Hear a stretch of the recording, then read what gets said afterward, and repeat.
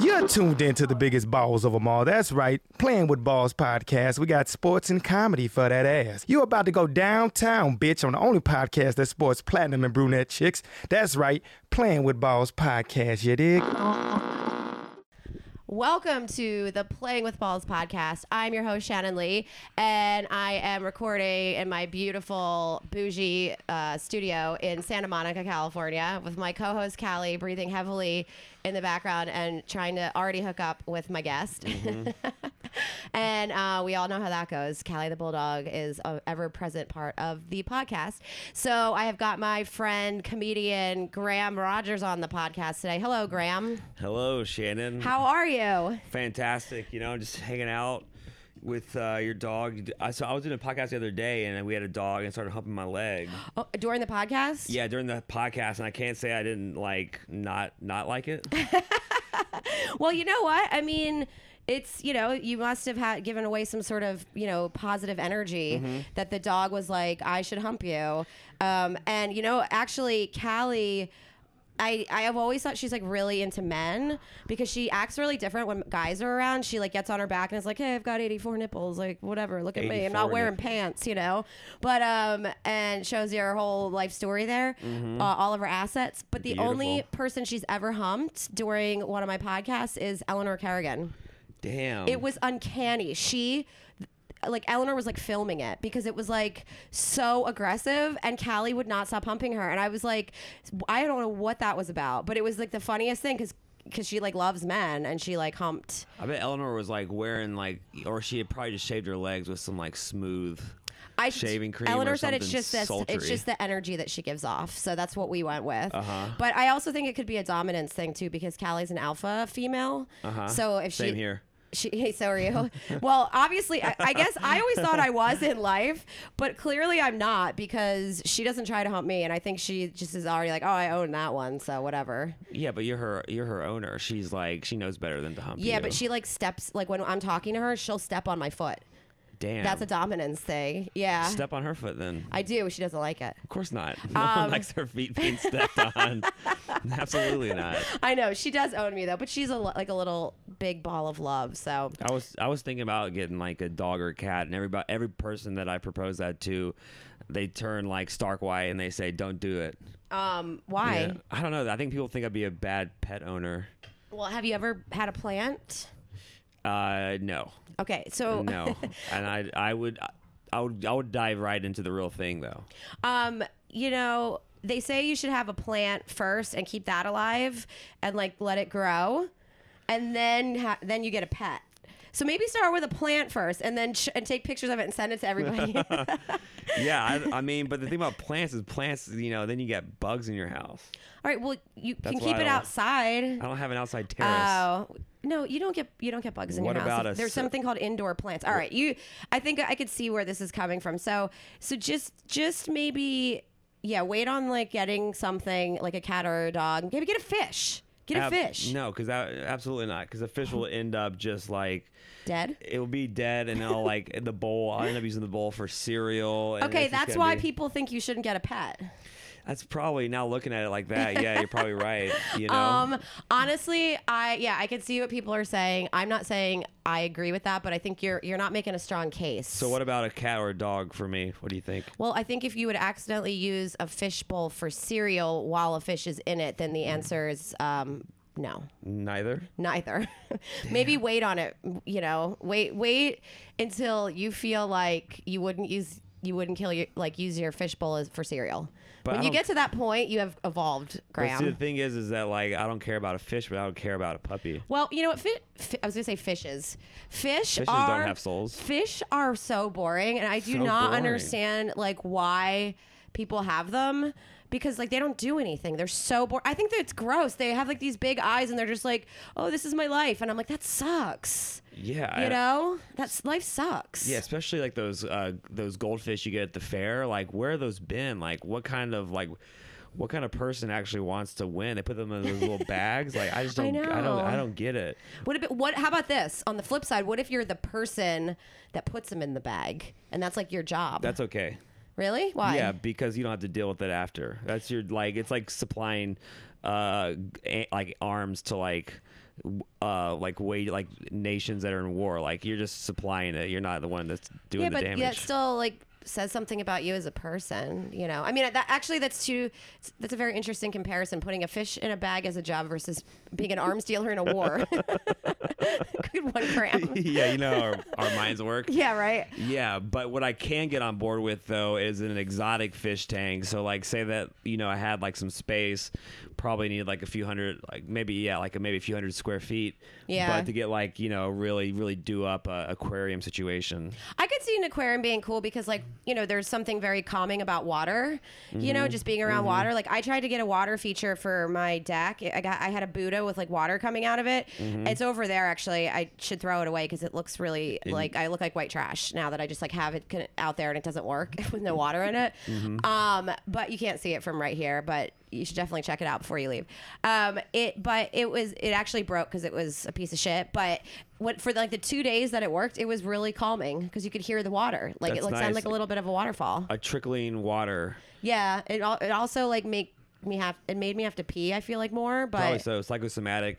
Yeah. You heard the trickling Buddha, and then you were like, I have to go use the restroom now. That happens. Whenever you look at it, like, you know, you go to the doctor. Do you ever go to the doctor? Have you ever been to a doctor before? I do go to the doctor for occasionally. Yes. Did your doctor have an aquarium there?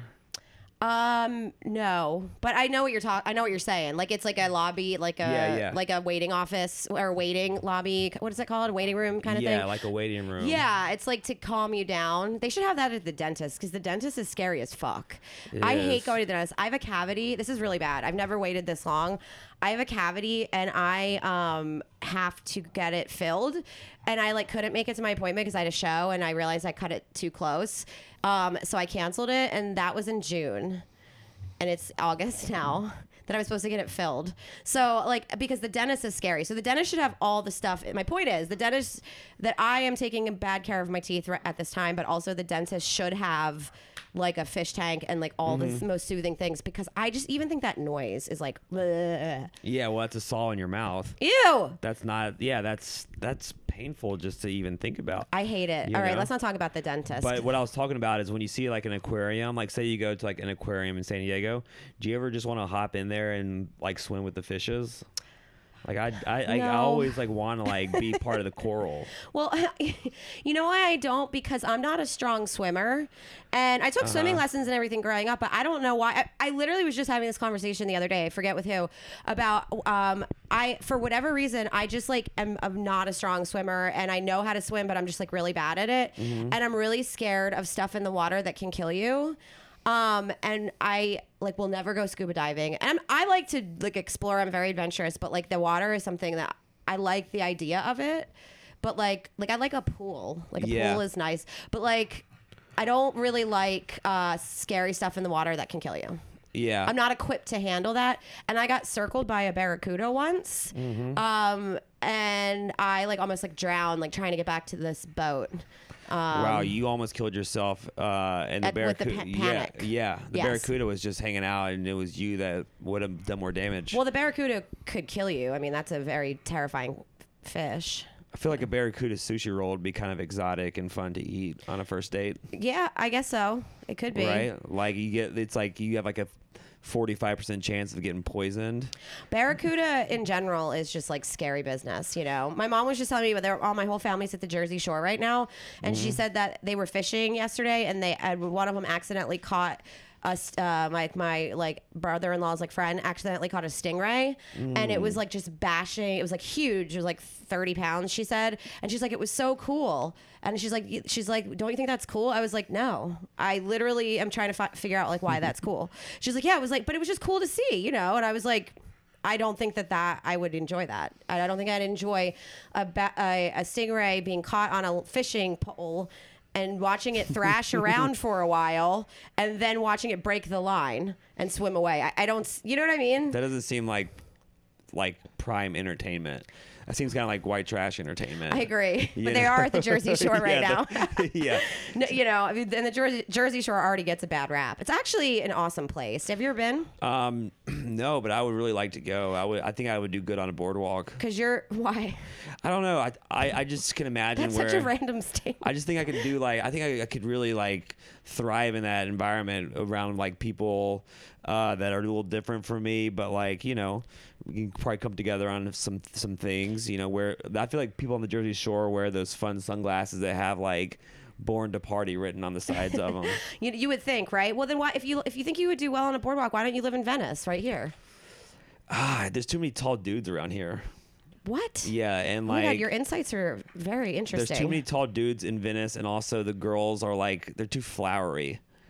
They're too. Do you think I'm flowery? I mean, I kind of I mean, I'm a West Side girl, Yeah, but you can kind of go wherever. I feel like I feel like a real West Side girl is they always are wearing Ray-Ban sunglasses. So you're saying I'm not a real West Side girl? Not really. I wear Ray-Bans. Yeah, but you don't exclusively hang out here and True. I feel like every girl on the West Side has some they have their own yoga page.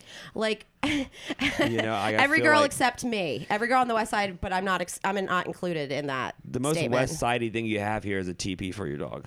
Seriously, that is pretty Venice. That's Look, very Venice. I have a mirror shaped like a surfboard. Yeah. That's kind of That's kind of Venice-y, but the teepee definitely wins out above everything. Okay, so to give everyone a visual, I have a teepee in my living room. For those that have been listening to the podcast for a long time, what used to be there was a sex chair, we would call it. Oh yeah. Because if it was it was a impulse buy that I bought from another comedian, Jenna Brister, and it looked like a bougie Chase lounge, but it ended up being this monstrosity. It was huge. She slobbered all over it, and it was shaped like it should be in a sex room. Wait, she slobbered? Jenna Brister slobbered all over the sex chair? If Jenna listens to this, she'd be like, "Bitch, why are you talking shit on me on your podcast?" No, Callie slobbered all over it, and then it just became this awful thing. But Callie got really upset when I got rid of it, because it was just everybody that came over was just I mean, it's just for sex because it's just shaped like something that would be in an S&M dungeon, Like a heart-shaped vagina. It was shaped correctly in a lot of ways, but it just looked really bad for my living room. So I got her a teepee in place of it because I thought, she should have something. Yeah. And also not something that looks like it should be in a sex dungeon. So she really hasn't taken to the teepee as much as she did the sex chair. Well, the sex chair is so much fun, you get those tantric vibes. A teepee, you can do some fun stuff in there though. You could definitely have sex in that teepee. Yeah, but I've actually spent more time in the teepee than she has. When I first got it, I loved it so much that I set up string lights in there. Whoa, and it nice. wasn't as hot because it's too hot right now. Yeah. But it wasn't as hot, and I set up floor cushions in there, yeah. meditation. Oh yeah. And I sat in there and I read a book.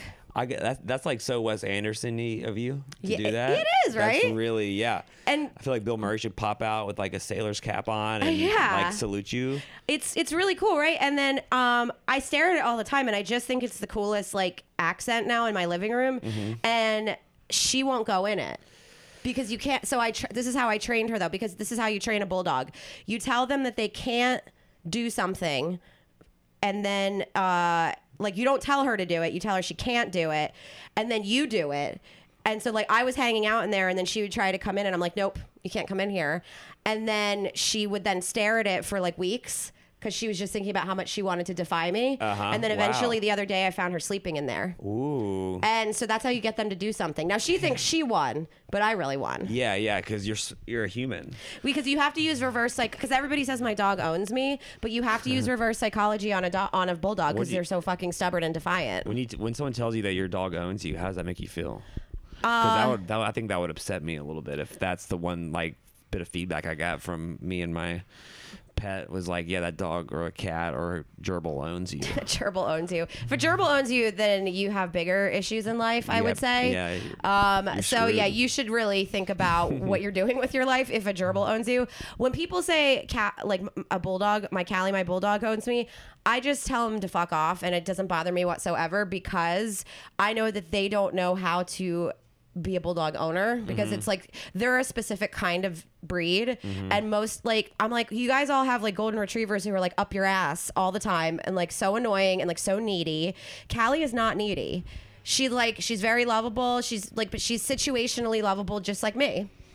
Like, yeah. You know what I mean? Because like I'm not in the right light, you're lovable. What's that? Like in the right light, you're lovable. Yes, but in other cases, I am not. Yeah, exactly. You're lovable from the hours of like 7 p.m. to 10 p.m. Well, no, I would say I'm like I am a little bit like.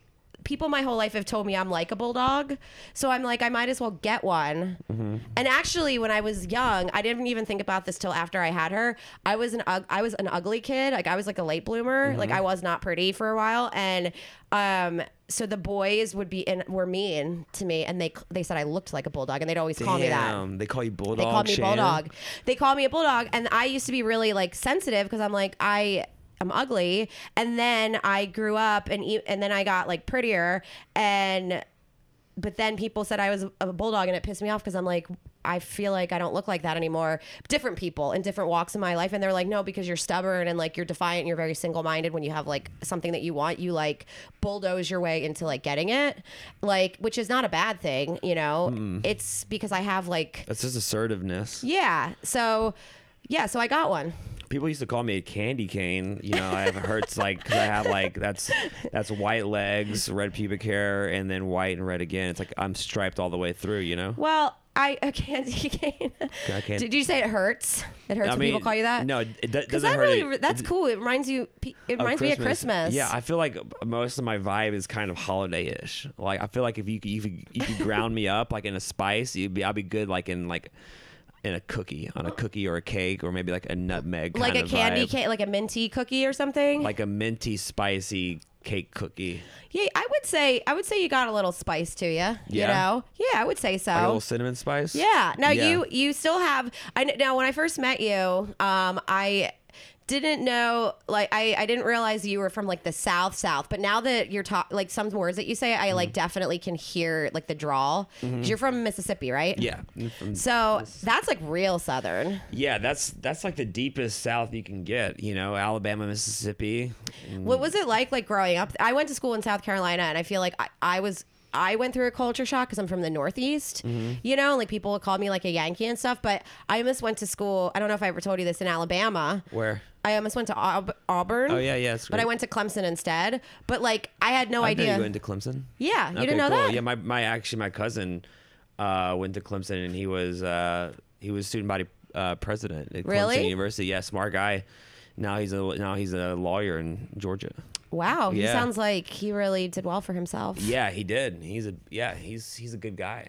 I was definitely not the student body president, but I was very involved in certain extracurriculars, but not important. But anyways, I almost went to school in Alabama, and so how I'm relating that to you is like, I had no idea what I was doing because I'm from New Jersey, and so I was like, this is awesome and cool. But then when I went there, and I had like no idea that, like, how culturally shocking it was going to be as like a girl from New Jersey going to school in South Carolina. Yeah. So I really was like, oh, thank goodness I didn't go to Alabama. I think that would have been even harder because it's even more like deep south. You know? I think anyone can adapt to their surroundings. Yeah, and I did. But at first, I was like, oh my God, where am I? Yeah, of course. I mean, that's the way I felt when I first moved out here to California. Like, I was like, I remember the first time I went to church here. I went to Easter service, and there was a gay pastor giving the sermon. How was that? I could not believe it. I went out mid sermon, called my mom.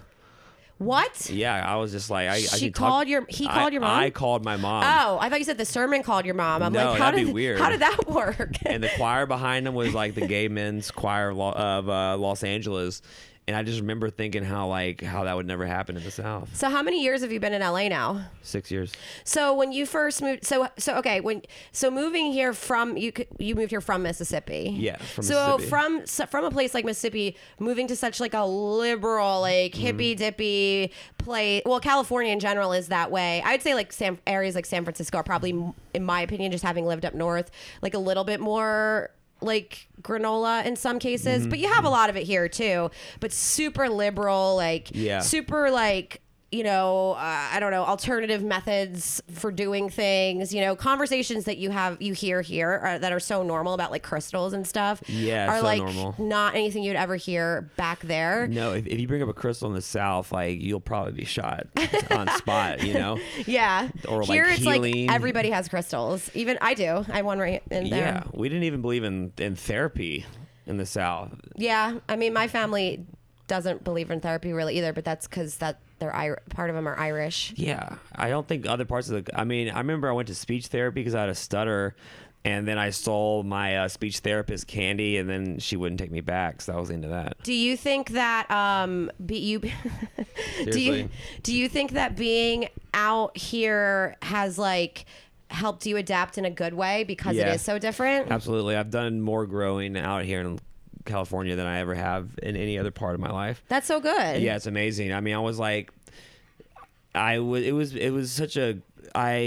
able to like completely expand my horizons on what I thought was, because like when you're geographically insulated and you're very used and accustomed to that social environment, that's all you know. Yeah. Right. So like if you live in the South and you eat in the South and you travel and you vacation in the South, then like you just don't know you just like the other side of the coin is just like so foreign to you. And so it took a while to really, but like it really, really grew my thoughts on a lot of things, and it made me so much more open to, it takes so much to offend me. Like you can't, it's like almost impossible. Like there's nothing I won't talk about. That's awesome. And that's really healthy to be able to like develop that way, Now, does your family, because they all still live there, I assume? No one in my family lives in the same time zone, actually. Oh, really? Yes. That's got to be weird. It's super. It's very disorienting. So my sister's in England.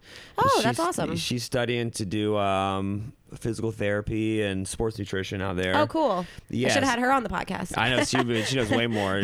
She likes those Euro sports like cycling and. Oh, okay. Never mind. Yeah, exactly. Yeah. She has. I think my sister's biggest regret is she has Le Velo written on the inside arm and on her inside right arm, and which means the bicycle, and now she doesn't even like cycling anymore, so that's a mistake. Oh, yeah, that's the thing about tattoos. That's though. hasty. Like hasty move. Yeah, that's a hasty move. Like I gave myself a face tattoo the other day, and I really liked it, but I could wash it off. You gave yourself like underneath my eyes. I said "fuck you." What did you? In Sharpie, and then I put an upside down cross. Why did you do that? Because I was feeling a certain way. So you drew on your face with Sharpie, yeah. What the fuck did you do that? Do you know how like hard that is to wash off? It wasn't hard at all. I literally slept and it was like I had mascara smeared all over my face. Oh my god, you were so weird. Like, why did you write on your face? Because I was feeling angry. All right. I was in Sharpie. So under one eyelid I said I had fuck, and then under the other eyelid I said you, and then upside down cross coming down one like eye socket. Oh my god. I was feeling devilish. I don't even know how to respond to that. And that's really. when I broke a lot of stuff in the apartment. Because you broke your things. Yes. Yeah, I broke a bunch of lamps and some bracelets. I got at H&M. I broke those too. At where? H&M. Well, I mean, look, I guess like H&M is like relatively cheap stuff, yeah. So like you could just go buy them again, I think all in all, I probably did like $42 worth of damage. Like it's so funny. Like wow, you really like blew it up in your apartment. I picked and choose what I would break. Like yeah, it wasn't like a full. Like your rampage is like at least your rampages are responsible. It's a responsible rampage. Oh, you're like I'm not gonna fucking break that. Yeah, in your fit of rage, you're like I'm gonna break this rubber band. Yeah, I'm gonna break this like $2 bracelet, and then I'm gonna tear up a book. And but yeah, like I was about to pick up my AC unit and smash that, but I was like, no. I was like, because then I would be without AC, and that like would be the most miserable thing. You know what? I think. I mean, we're not that far into the podcast, but I think so far, it's possible that I could make the title of this podcast responsible raging. Yeah. This is by Graham Rogers. By Graham Rogers. You're teaching us how to be responsible. And you know what? Because you're still like thinking about, you're like, I'm mad, but I'm only gonna break, like, I'm only gonna like tear up that ribbon. Yeah, you know? I'm mad, but I'm broke. Also, why do you? You know, like one day oh my God, do you talk about this on stage? That's a good bit. I don't think I have yet, but it's kind of circulating in my. It might be a little new because it like just happened. No, but it's good. Like that's good to write new stuff. But that's a really good bit because I think everybody can relate to those moments where like you just want to break shit. Like I have certain instances where I see red. Like I don't. My roommate in college told me I had an anger management problem, but I just think it's because I was like more of a bull in a china shop then. Back to the bulldog reference, but meaning like I was young and I didn't know how to like process my like emotions properly. Yeah. And now when I still get triggered, you know, certain things trigger you, but like you have to like snap out of it, or like you do things that are like minimally damaging. Yeah. I think a lot of people that like can relate to what you're saying, and if you if you decode that into a bit, it's like, I'm mad, but I'm poor. Yeah. So you're like a responsible rager, you know? I'm a responsible rager. Like I made sure that like it wasn't irreconcilable damage. And like, so the other day also, like I woke up and I like when I wake up from naps, I'm like reconcilable raging. But I woke up from a nap and I was feeling some way also. You know, when you wake up from naps, you just feel funky. Yeah. And I just like had this primal urge to just get out. But you know, you got to be responsible. So I could only go so I got hopped in my car, you know, just to drive. But you know, I only have a certain amount of gas. I kind of limited myself to 8 miles there and 8 miles back. You're like, I have to work out this fucking issue in 16 minutes.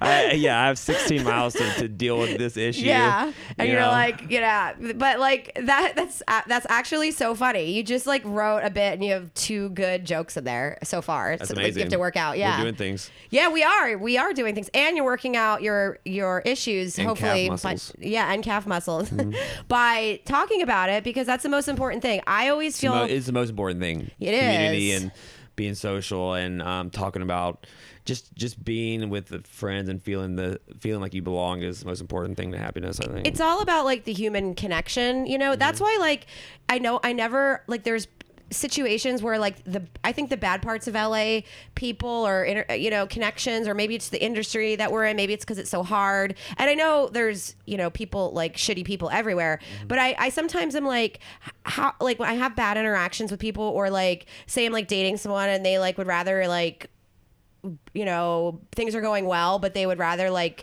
break up with me and then be that's not like an issue, it's just like something that's happened before. I'm like, the whole thing is like developing relationships and like moving forward and like connecting more, because that's what makes us like feel good and learn more and like be able to like communicate more.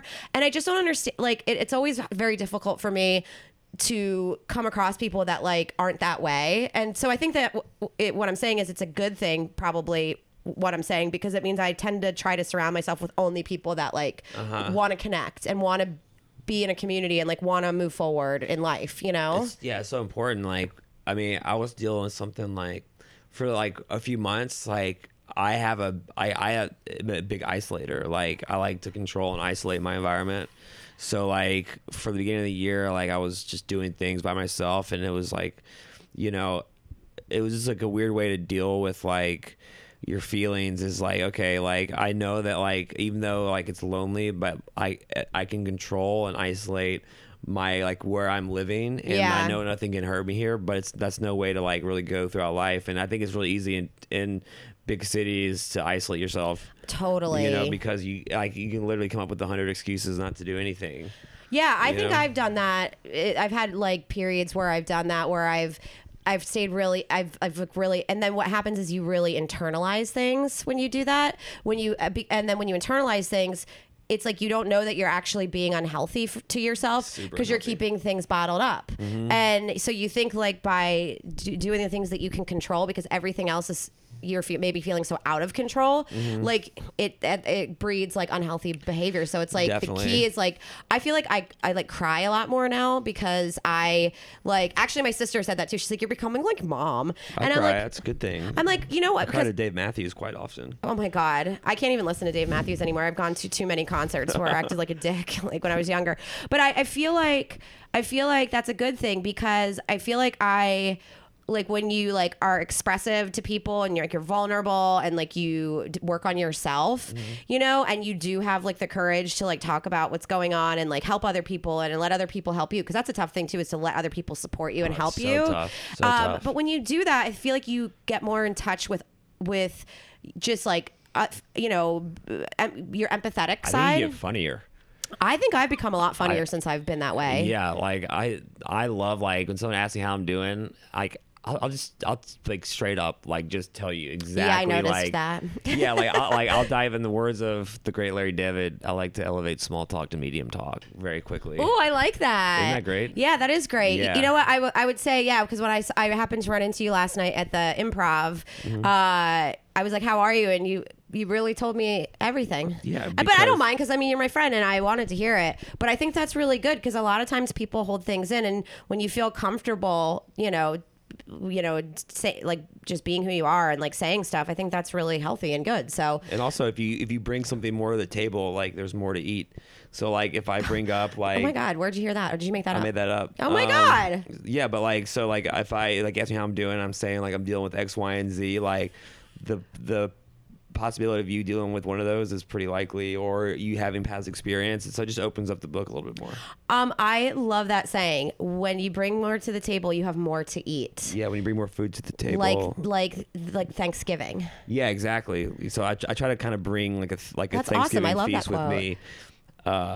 In conversation with when you people. get famous, you should, and you're like in like a documentary or something, you for like comedy, you should definitely like coin that saying. Oh yeah, that's good. I'll have to remember that. I'll probably forget about it. But tomorrow, if I get famous before you, I might steal it. That's fine. But I'll give you credit. That's cool. That's fine. You can do that. Now speaking of the improv, so I wanted to ask you about this just because I think it's interesting and it could be interesting for people to hear. So you worked the door at the Improv for a very long time, which has got to be a real. You keep saying very long time. I don't know if I like. It seemed like a long time to me. It was like 2.5 years. All right. That's not a very long time. Okay. It was a. For a period of time. Period of time, yeah. It's not like it was like 2 days, okay? No, like but it wasn't like 10 years. But you became I know, I get it. But you became immersed in the culture of the improv, and I just find that intriguing. I was talking to a fellow comedian, Joe Marisi, about it last night because he works at the Comedy Store now, Yeah. and I just was like asking him like, isn't it cool like there's got to be parts of it that are like really cool because I always like envy people, and I asked Eleanor a lot about it too because she did work at the Comedy Store for 10 years. Oh, really? Yeah. And she just has so many cool stories. And because you just get to see so much of the behind the scenes, like, because for those of us that are comedians, like that's a community. That's feeling connected, is like being at the club and like, you Very know, much like so. me being there last night, like I was producing the We the People show in the lab, but then you stay and because you see people, and then your friends are performing in the next show, and it's just like a really neat community, I think, to be a part of. And I think it's what gets a lot of us through doing something that's so hard, because comedy is truly the hardest thing. It's really hard, Yeah, it is the hardest thing. Wouldn't you agree with that though? Yeah, I think it's the hardest thing, and it's so important to have like a home basis or a home group, something like that, where you can go and like you'll know like my all-time favorite fucking people to hang out with are comics. Yeah. I love hanging out because there's like nothing you can say. Like everyone's such an open book. Yeah. There's really nothing you can say. Like for example, I have a day job, and sometimes I have to guard my tongue because I forget that like I can't just roll up like talking about like my dick swinging. Yeah. You can't do that. I want to but like sometimes like I'll slip and I'll just be like you'll get too comfortable. I'll get way too comfortable, way too fast. People are just like, whoa, slow down. Like I've had someone say, you can't say that to me. Yeah. And I'm like, I didn't even think about like this. I didn't even think about it being. You're already weird. getting reported to HR. yeah. Just already just said like Graham what? talked about his dick again today. Yeah, he's talking about dick cheese. Yeah. Like, why? You know what? It's so funny though, because I, like, and you know this about my background because I've shared this with you before, and I talk about it a lot on the podcast. Is like, it's so weird to me sometimes looking back, like, because I had this whole other like life. It seems like you did, yeah, where I was, past life. Yeah, I was like married and I worked in corporate or whatever, and I know what it feels like. And this was before I was doing comedy full time, and I know what it feels like to be in an environment where you are so filtered, and so it makes you so much not yourself, and it's almost like I was two different people. Like I was like work Shannon, and then like I'd hang out with people after work and they're like, whoa, you're actually like really cool. Yeah. And I'm like, I am really cool all the time, but it was so suffocating to me to not be who I was all the time, even in the parts that might be inappropriate, like kind of what you're saying. Because like, I think when you're a comedian, like and I think I've told you this before too, I like the word comedian versus comic, because I feel like comedian is like,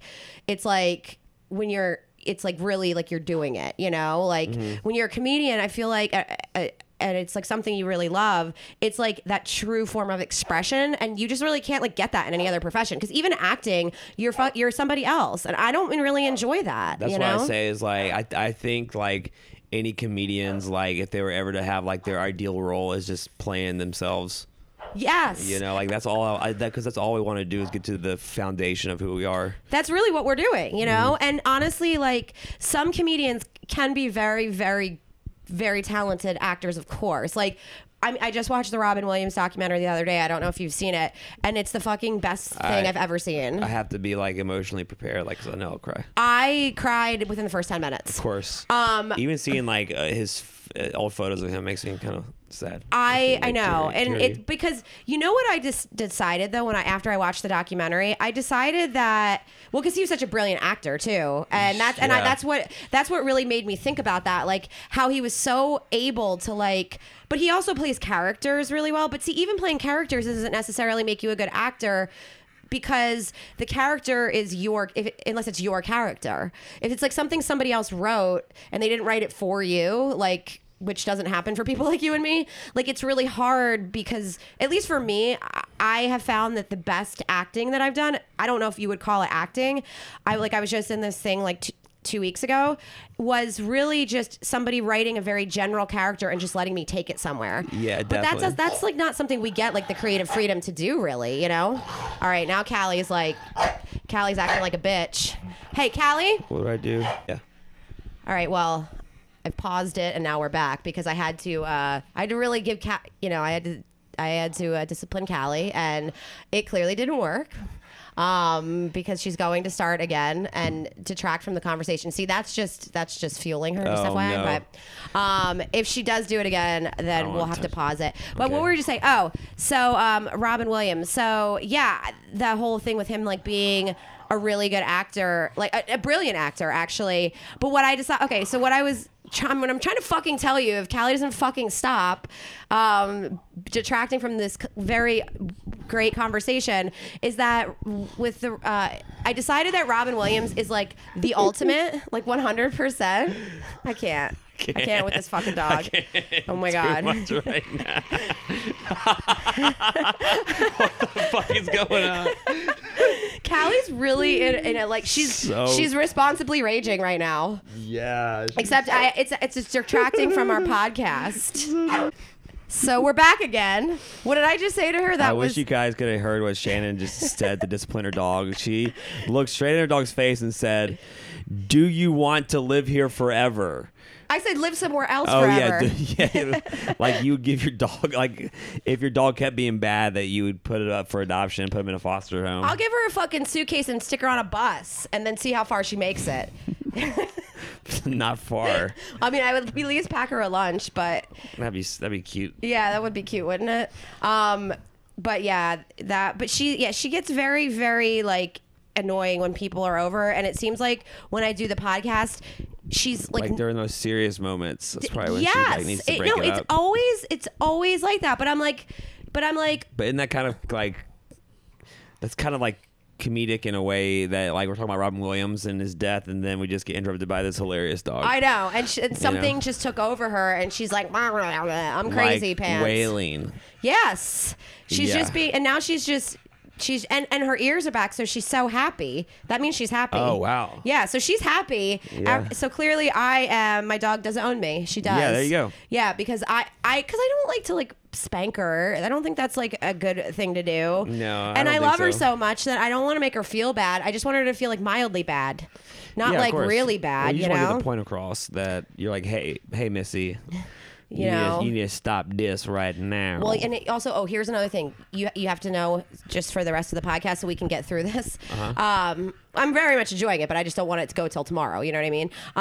Because of Callie, you can't make eye contact with her. Okay, good Because to know. that fuels her. Yeah, because then Yeah, she's like, yeah. "Oh, you're paying attention to me. I'm going to do little. I'm going to dance for you, and now you're here for me." Blah blah blah.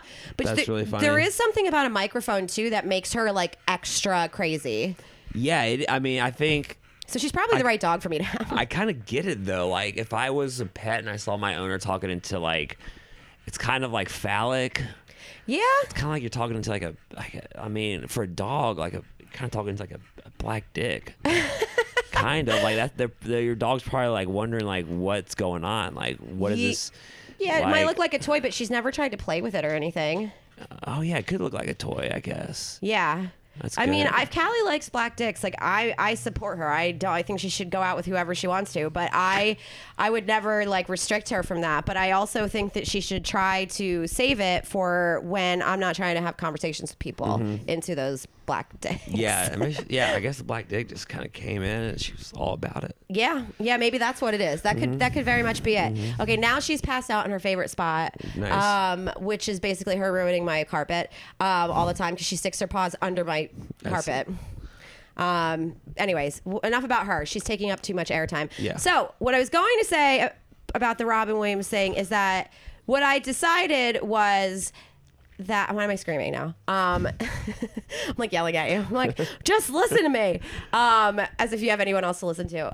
That he, like, watching that documentary just kind of, and I was also like a little high when I watched it. So you know how like sometimes when you're high, you like think. Yeah, heightened emotions. Yeah.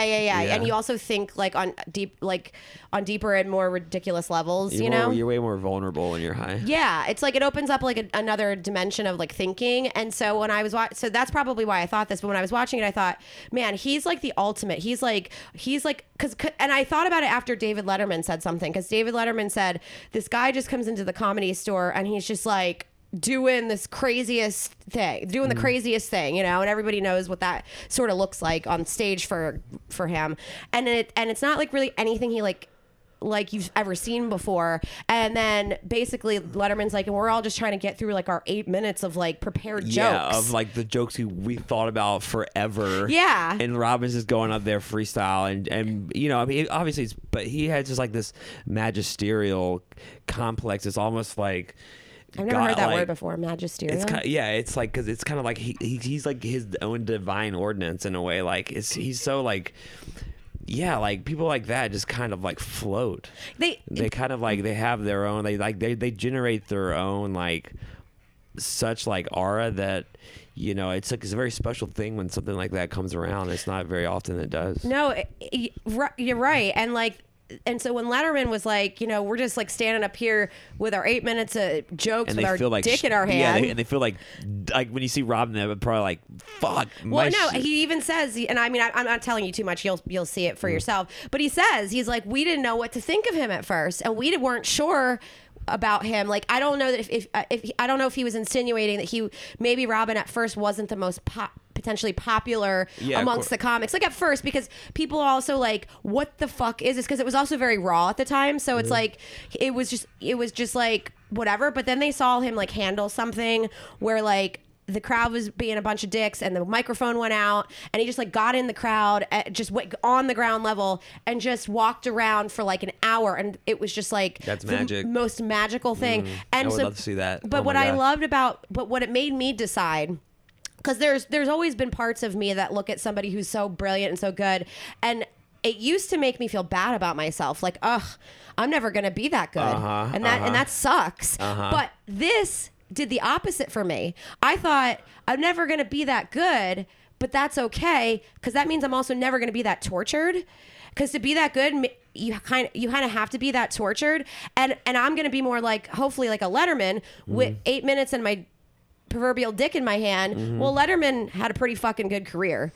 Yeah, he had a decent career. So I'm just saying, like, you can still be such a great influence without being the ultimate influence, and it's okay to like not be that person, but to learn from that person and let that person exist. It was a good lesson for me because I feel like he's up here and we're all just like shards of him. Do you know? Does that make sense? Yeah, and I think that's like you could even take that another step further. It's like, yeah, you'll never. I don't think you'll not necessarily ever be as good as him, but you'll never be him. Yeah. And so like, there's this great quote that I love. It's like, you're full of them. It goes, "You mustn't mind what other people do. If their souls or your soul, it'd be different. Remember, you stand and fall by your own sword, and it's a waste of time to think of anyone else in this battle." And I had to, and I had to really take that to heart sometimes because sometimes when you say the last part again about the sword. Oh yeah, it's say slower.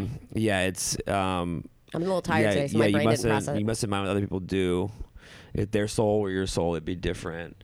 Remember, you live and die by your own sword, and it's a waste of time to think of anyone else in this battle.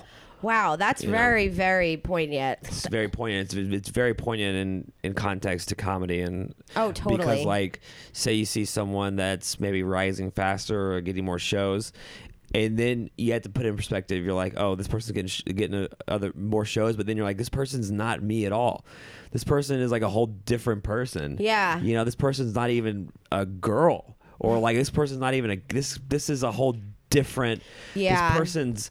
This person is. You can't compare your success to other, and you can't compare yourself to others because they're not even. Yeah, because you're you, and that's what makes you good at what you do. Very special. And also, like, there's people. I go through this all the time. I've become a lot better at not like doing that thing where I like compare myself to others and then I'm like, ugh. But I also think to myself, well, I've wasted some of my own time just fucking getting the, I call it the light beam, like not being in the light beam or harnessing the light beam every day, like those. And what I call the light beam, it's like those days where you wake up and you're just like, I'm amazing at this, I can do anything, I am gonna do all the things today, and you have like a great day and like and you believe in yourself. It's about believing in yourself. And then I have other days where I'm like, ugh, am I really that good at this? Like, yeah, I think I, we all go through that, but and it's because I let those other influences like social media and that other shit. Social media is a torture chamber. But I think when you really believe in yourself all the time, which is not an easy thing to do, especially in this profession, because it's so hard and you're already so vulnerable, it's easy to fall into that trap of like feeling like sad because you're like, I'm never gonna be that good, or oh, why is this person rising up and I blah blah blah blah. But I'm like, but what do you do? But then I always say to myself, well, what am I doing to not be at the place I want to be? And do I even want to be where they are? I mean, sometimes it's easy to be like, oh, they got this fucking, I don't know, like Just for Laughs, or they got like this, or they got this. I want to get Just for Laughs. I know, me too. But they got these in Montreal, but sometimes people end up in places where I'm like, well, that's not even really what I'm building, so it makes sense that I wouldn't even get that anyway. Yeah, exactly. It's just easy to fall into that trap. You have to kind of work through it. But Robin's documentary for me was a bit of a breakthrough because I'm like, to watch the best one of all the ones, that there's no doubt that this was the best one. It takes a lot of your personal happiness away. And I think that about a lot of like creative geniuses, because traditionally those people that have it all, like have all of that, are traditionally tortured people. Like I looked at, like, I don't know if you know a lot about Jerry Garcia from the Grateful Dead, but I think that it made me feel like a lot of Robin Williams is like him. But Jerry Garcia Seinfeld? No, are you kidding? Well, the Grateful Dead is like my favorite band, but like Jerry Garcia was like kind of very, very similar in terms of like how he had to do it to live. Like it was like breathing for him. Like even when they would take breaks and his body would be deteriorating, like he had to still be making music, because when he wasn't doing that, he was a tortured soul. Yeah. And Robin Williams was very much the same way as it related to like comedy and performing. So I'm like, I would never want it to take that from me, take that much from my life. You know, like, so it's like pick your poison. So it almost in a way, not his torture made me feel better. It was just that I appreciate him for everything that he brought, but like, I guess it made me more okay with like what Letterman was saying. Like I'm just a guy who tells jokes like really well, but like, I'm not that, but that's okay.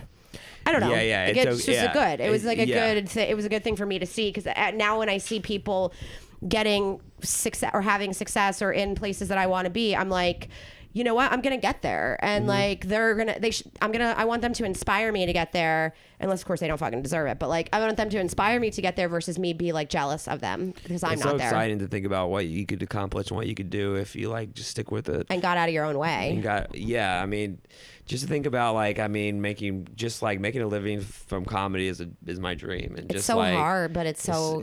But it's, you know, like, it's doable and like. Yeah, it is. And you're right. Sometimes like you can get done doing a show or you get done. Talking Mike. And you feel like you're so close to like it. Yes. And then like it can literally be like a momentary lapse, and then you're just like completely like in your own head again. You're like, fuck, what am I doing? But like it's just like. I think doing shitty shows can take a toll on you too. I think being in LA, I felt like as of recent that like I feel like very much like a caged bird, and that I just want to like really just like, you know, spread my wings and like really just, because like the thing that makes me the most happy is comedy and making people laugh and being creative. Like I think humans were put on this earth to create, and I think that's like such a amazing process to do that. And when like I was telling you earlier, like when I'm not being creative, I feel stifled and I break lamps, you know. Like that's responsibly. I mean, I think that's why. Like, I mean, literally, like I feel. I'm laughing about the $2 bracelets. Like, why you even bought them in the first place? God, I bought for a pool party. It was a 4th of July pool party. My sponsor invited me to this pool party, and it was the worst pool party. It was such a douchey pool party, and I ended up leaving, and I ended up eating my feelings that day. I ate like probably 4,000 calories worth of food. Oh my God. I stopped. Okay, so I went to this pool party, and everyone was like, I went with like this crew of people I didn't really know that well, and it was at the what was that called? The Mondrian Hotel Sky Bar. And it was just like EDM music, which I already hate. Yeah. And everyone there was just like fucking blown out of their minds and just partying. I had to just get out of there, and I was like, I got like a super bad panic attack, so I was like, let me go. Why would your sponsor invite you to a party like that? Because he was like, it's a place to be so you're not alone. Right, but if people are doing, you said people were doing blow there? I'm sure they were. I mean, I wasn't offered any, but I can always spot it a little nose nostril-ing, you know? I can see it from a mile away now. Like, people are like, oh my God. Like this. Yeah. It's like, yuck. You know, one thing I have to say about, like, Let's talk about cocaine. I'm an expert in it. Well, I used to do a lot of it when I was in college, and I did enough to where I got to a point where I was like, I have to stop because like Were you doing it sober? Yes. Okay. I never got to that. But I mean, I was just drinks were always like involved at some point, but like there was a point where it was like it was this weird college. I mean, this weird summer. Oh my God, my mom listens to my podcast. Sorry, Mom.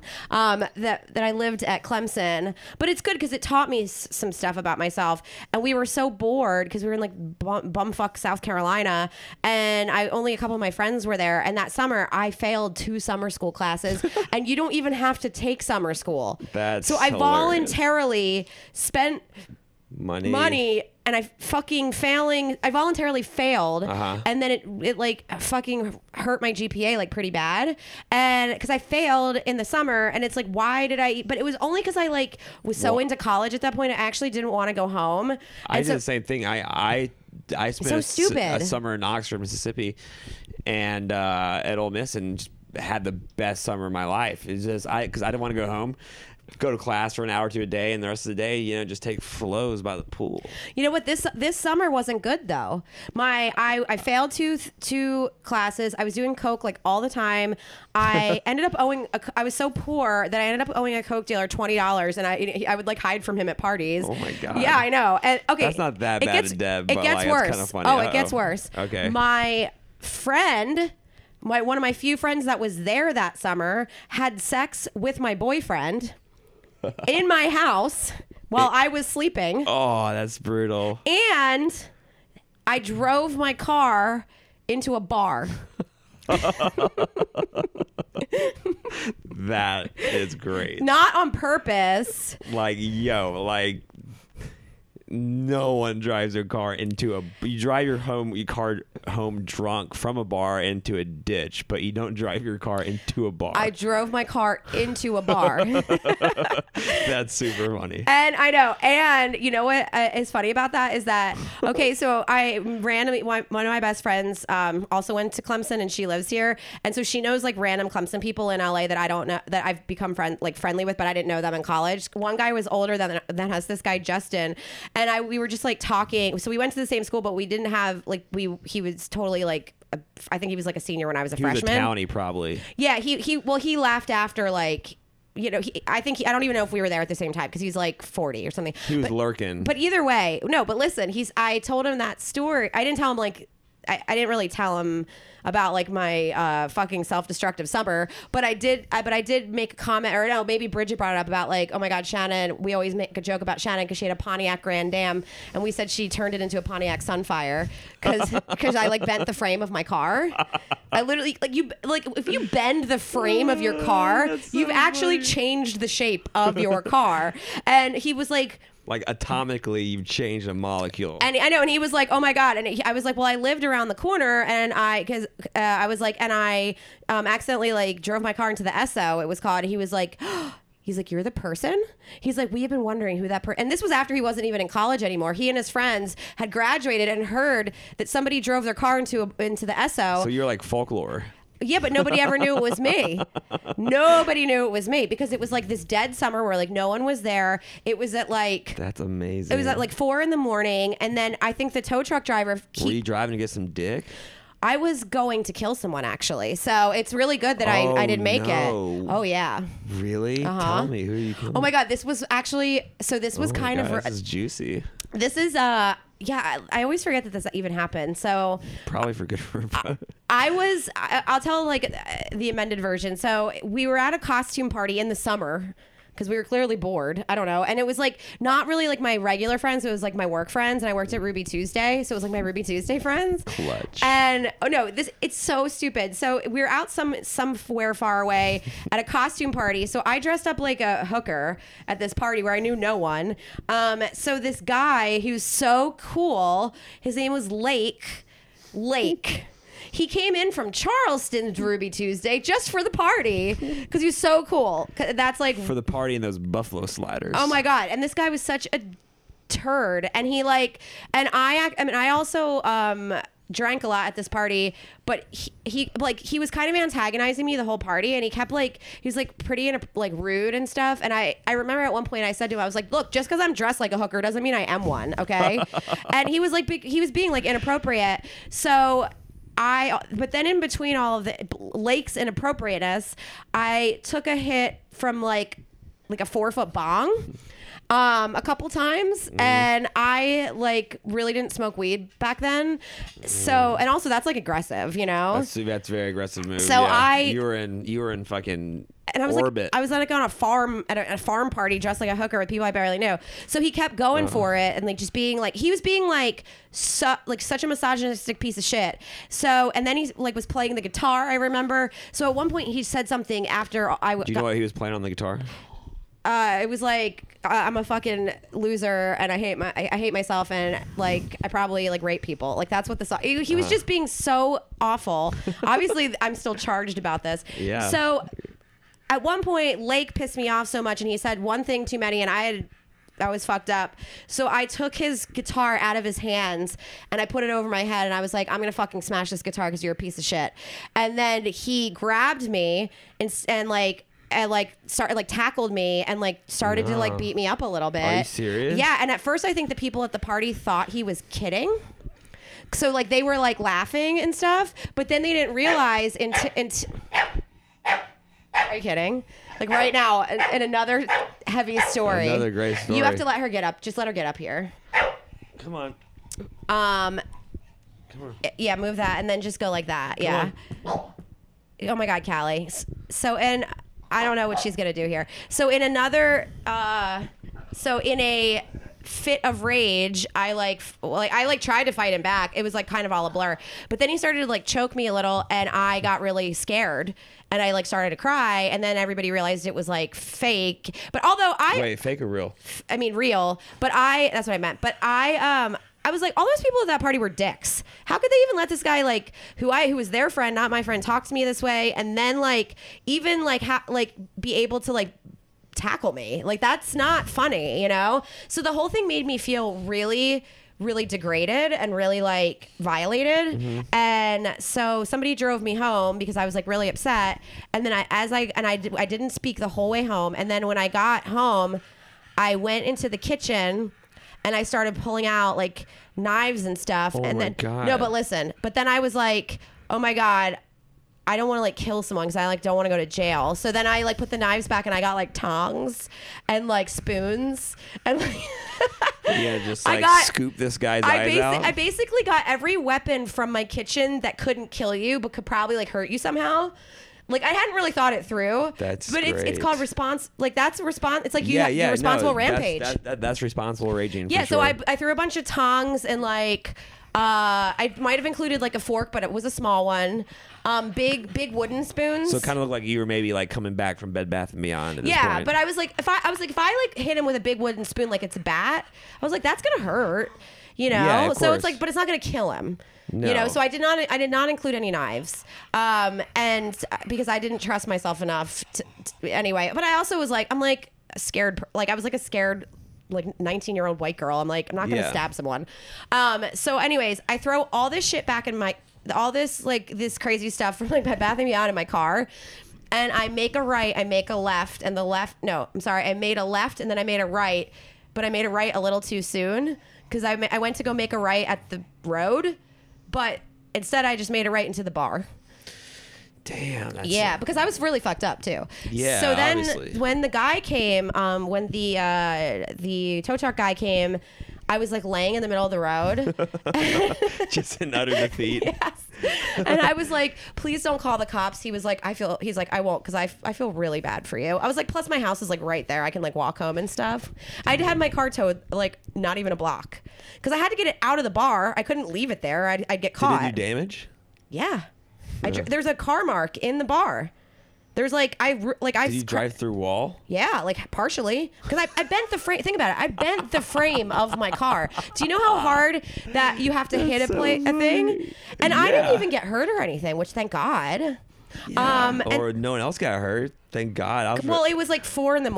I mean, it wasn't even open. Yeah, but you never know. There's of course, you're right. I know. Don't make me feel bad, Graham. I'm not making you feel bad. You're fine now. No, I'm fine now. So then, but I have to tell you one baller thing that did happen from this. Just because like it's probably been long enough that I can say it now and whatever. Yeah. So I called my ex-boyfriend who was going to school in North Carolina at the time. When I was like in the middle of this street, like laying there, and I told him what happened, and he would like talk to me through it, and he was like, get his information for me. And this guy was not like a fighter, like he was nothing like that, but he did have one connection that I don't know a lot about, and that's not even anything I had thought about, but he said get his information. So I somehow was able to get his full name and his address in in Charleston, and 2 weeks later his car got blown up. And that was, my God. And my ex-boyfriend got hit in the head with a pipe when we were in high school, and that guy's car got blown up. So this very unassuming guy, just like somebody you would never think, just had some sort of a connection, and that's not where I was going with it. But he didn't die or anything. No, that's great. I mean, I kind of thought it was like pretty. Like I was like, damn, I have like fucking power. Like I know people. Like I didn't know that he could do that. You know. That's crazy. Yeah. Car blowing up. I definitely hooked up with him after that for that reason. Oh, you know. Yeah, you gotta fuck him. I stopped in North Carolina on my way home to New Jersey. I was like, what's up? Yeah, what's up? Thanks. I'm here for a little thank you. That was awesome. Yeah, but he never told me though. He never admitted it. Not. Yeah, no. We never really talked about it because it was you know. But I'm like 19 years old. And I have tongs. My solution was to hit the guy in the head with a wooden spoon. Yeah. And tongs. And poke him with tongs. And you probably would have gotten more hurt, honestly. Like I would have. Yeah, that's why. I mean, everything happens for a reason. Yeah. To be honest, and like I learned my lesson. Like, and I think I really cleaned my act up Well, that's a lie. I didn't really clean my act up after I drove into the bar, but like I definitely like reevaluated like where I was at, like with, you know, all like some pretty poor decisions. Yeah. But I just kind of went through the darkest summer of my life. This is a dark podcast, I would say. A dark episode of I don't think the it's podcast. dark. I think it's like just pretty like, you know, truthful. It is. I mean that's what happened. Yeah, you know, you do have to get to those dark places. You got to hit those like bottoms to be able to like even have perspective to see where the light is at the end of the tunnel, because, you know, like that's happened so many times with like, or, you know, something just like the stupidity of youth, and then you do something that's just like, you know, just so ridiculously stupid, and then after a while it just stops becoming cute, and it's just like, all right, this is just me being an asshole now. Yeah, I think. Right? Yeah, I think that you have to. Yeah, it's just about like learning from your mistakes and all that. And I don't even, to be honest with you, I don't remember how we even got on this story. I have no idea. We talked about Robin Williams, and then we just started talking about, you know, our problems. Our problems. Yeah, that's what it's for. Yeah, I mean, so it was actually funny because the reason why I turned it into a bit a little bit because I was on this weird show at West Side Comedy like a couple years ago. It was like, I don't remember. It was like this weird show, one of those like gimmicky kind of shows where like they interview your best friend in advance, and then you have to like answer the questions on stage or something. I forget. And so my friend Bridget, who lives here, I said, you know, talk to her. She's known me since I was like 19, but we weren't like that close in college. We got closer when she moved to LA. But they pulled up something, and it was a Pontiac Sunfire, and I was like, oh shit, because I had a Grand Am, but it wasn't about the bar. She just got the car model wrong because it was like, tell us a story about this, you know, and I had to figure it out because I didn't have a Sunfire. So I was like, oh, well, I had a Grand Am. I was like, but I have a story about how I one time turned it into a Sunfire. And that's how I kind of got that. Yeah. Yeah. So it actually helped rolling. me. Yeah. It helped me create like a pretty good, like, that's so bit. funny. Yeah. Yeah. I mean, I don't know why I brought that up, but that was where the Sunfire reference came from, I guess, because it makes it sort of funny when you think about it. I just think the image of you like crashing your car into the bar is funny, and like sprawled out on the street, just like in total. You're just totally. I was like starfished in the middle of the road, and that's so. And then the guy comes and he's like, "Don't worry, you've already had a rough night, so I'm not. Just go home and go to sleep." Like this tow truck guy. That's so nice of him. Yeah, I know. Like you would have called the cops if I did something like that. Well, I think he knew it was. I mean, I must have really made a case for him to feel bad for me, you know? But yeah, I guess like it was the cocaine story. That was when I was doing tons of cocaine. So it's like, I just went down a fucking rabbit hole there, but that's what my whole life is, a tangent. Mm-hmm. And I also think that that's what this podcast is too. No, yeah. It's, you know, I think it's important to follow like, it should just be called Tangent. Playing with tangents. And that'll get that like kind of like a mathematical feel to it. Also, actually, get those nerds up in this biatch. I mean, because I don't really always talk about sports anymore. I mean, I do sometimes, but it's because I started this podcast with my friend. Whatever happened with that? Not for the podcast. Okay.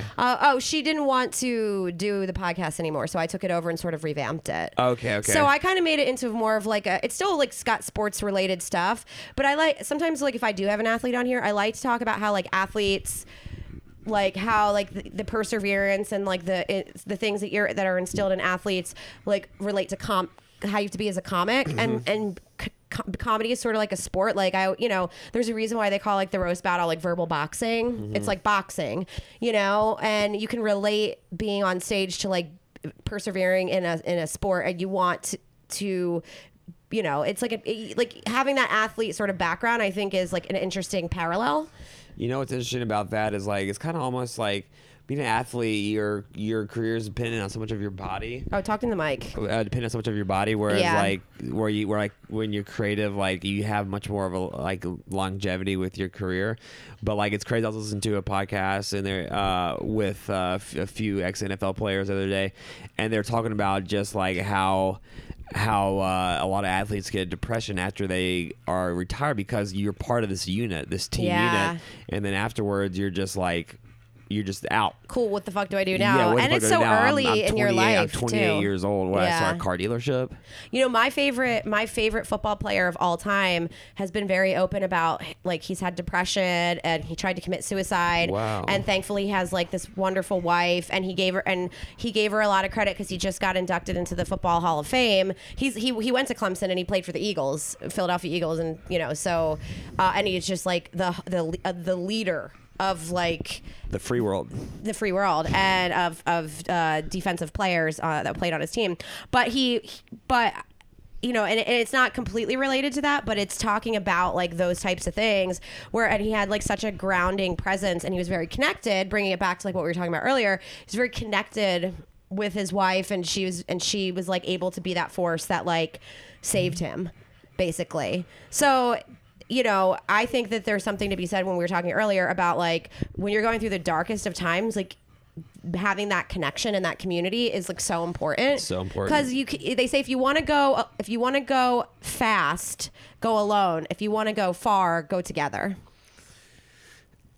Yeah, I might have said that a little bit wrong, but you get my point, right? Yeah, I mean, it is like if you want to get somewhere fast, go alone. If you want to get further, go together. So it's about like the people connection and the community. I mean, and think about how much encouragement and like just connection you need sometimes just to be able to like. I'm so much. Yeah, so much, and it's like. I mean, it's like a 9-day difference when I'm around people like.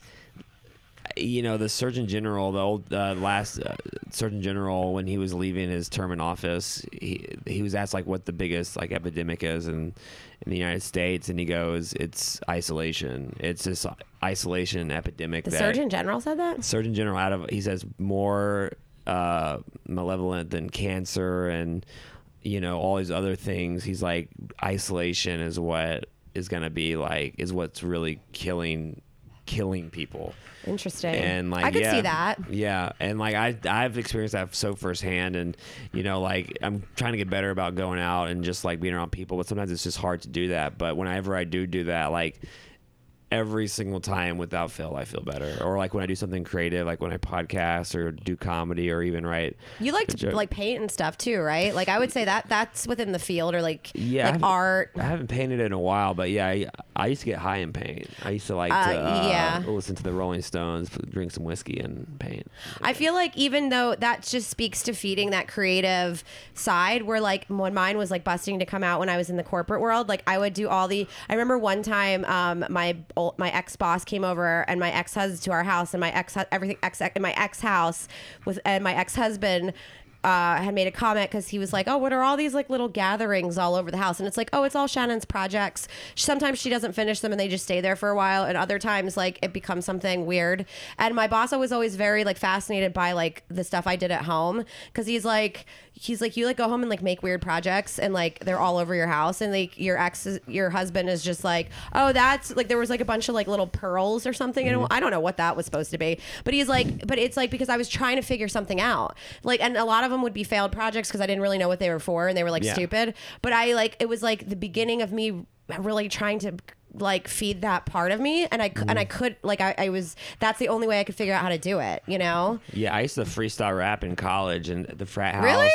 Yeah, I was like pretty well known amongst the frat kids. I would always freestyle rap at the parties and stuff like that, and yeah, that was like my kind of intro. Like when I moved out to LA, I kind of wanted to be like a rapper. Like that was kind of my thing. Oh my god! I was gonna be Gramdoff the Wizard. Gramdoff the Wizard, or like you could be like Candy Cane with like a K. Yeah, like KK Candy Cane. Well, not KK Candy Cane, because you're from Mississippi and you're a white redheaded guy, so you want to have less K's in there. Yeah, the KK Candy. Yeah, that one doesn't. That one, yeah, with your southern drawl. I would watch a movie that was called KK Candyman, spelled with a K. Candy Cane, about a racist Santa Claus. That's a real. Oh, you would watch that? I would watch that movie. I feel like you can't do that movie now. You know, probably not, but you can make it probably like a biopic.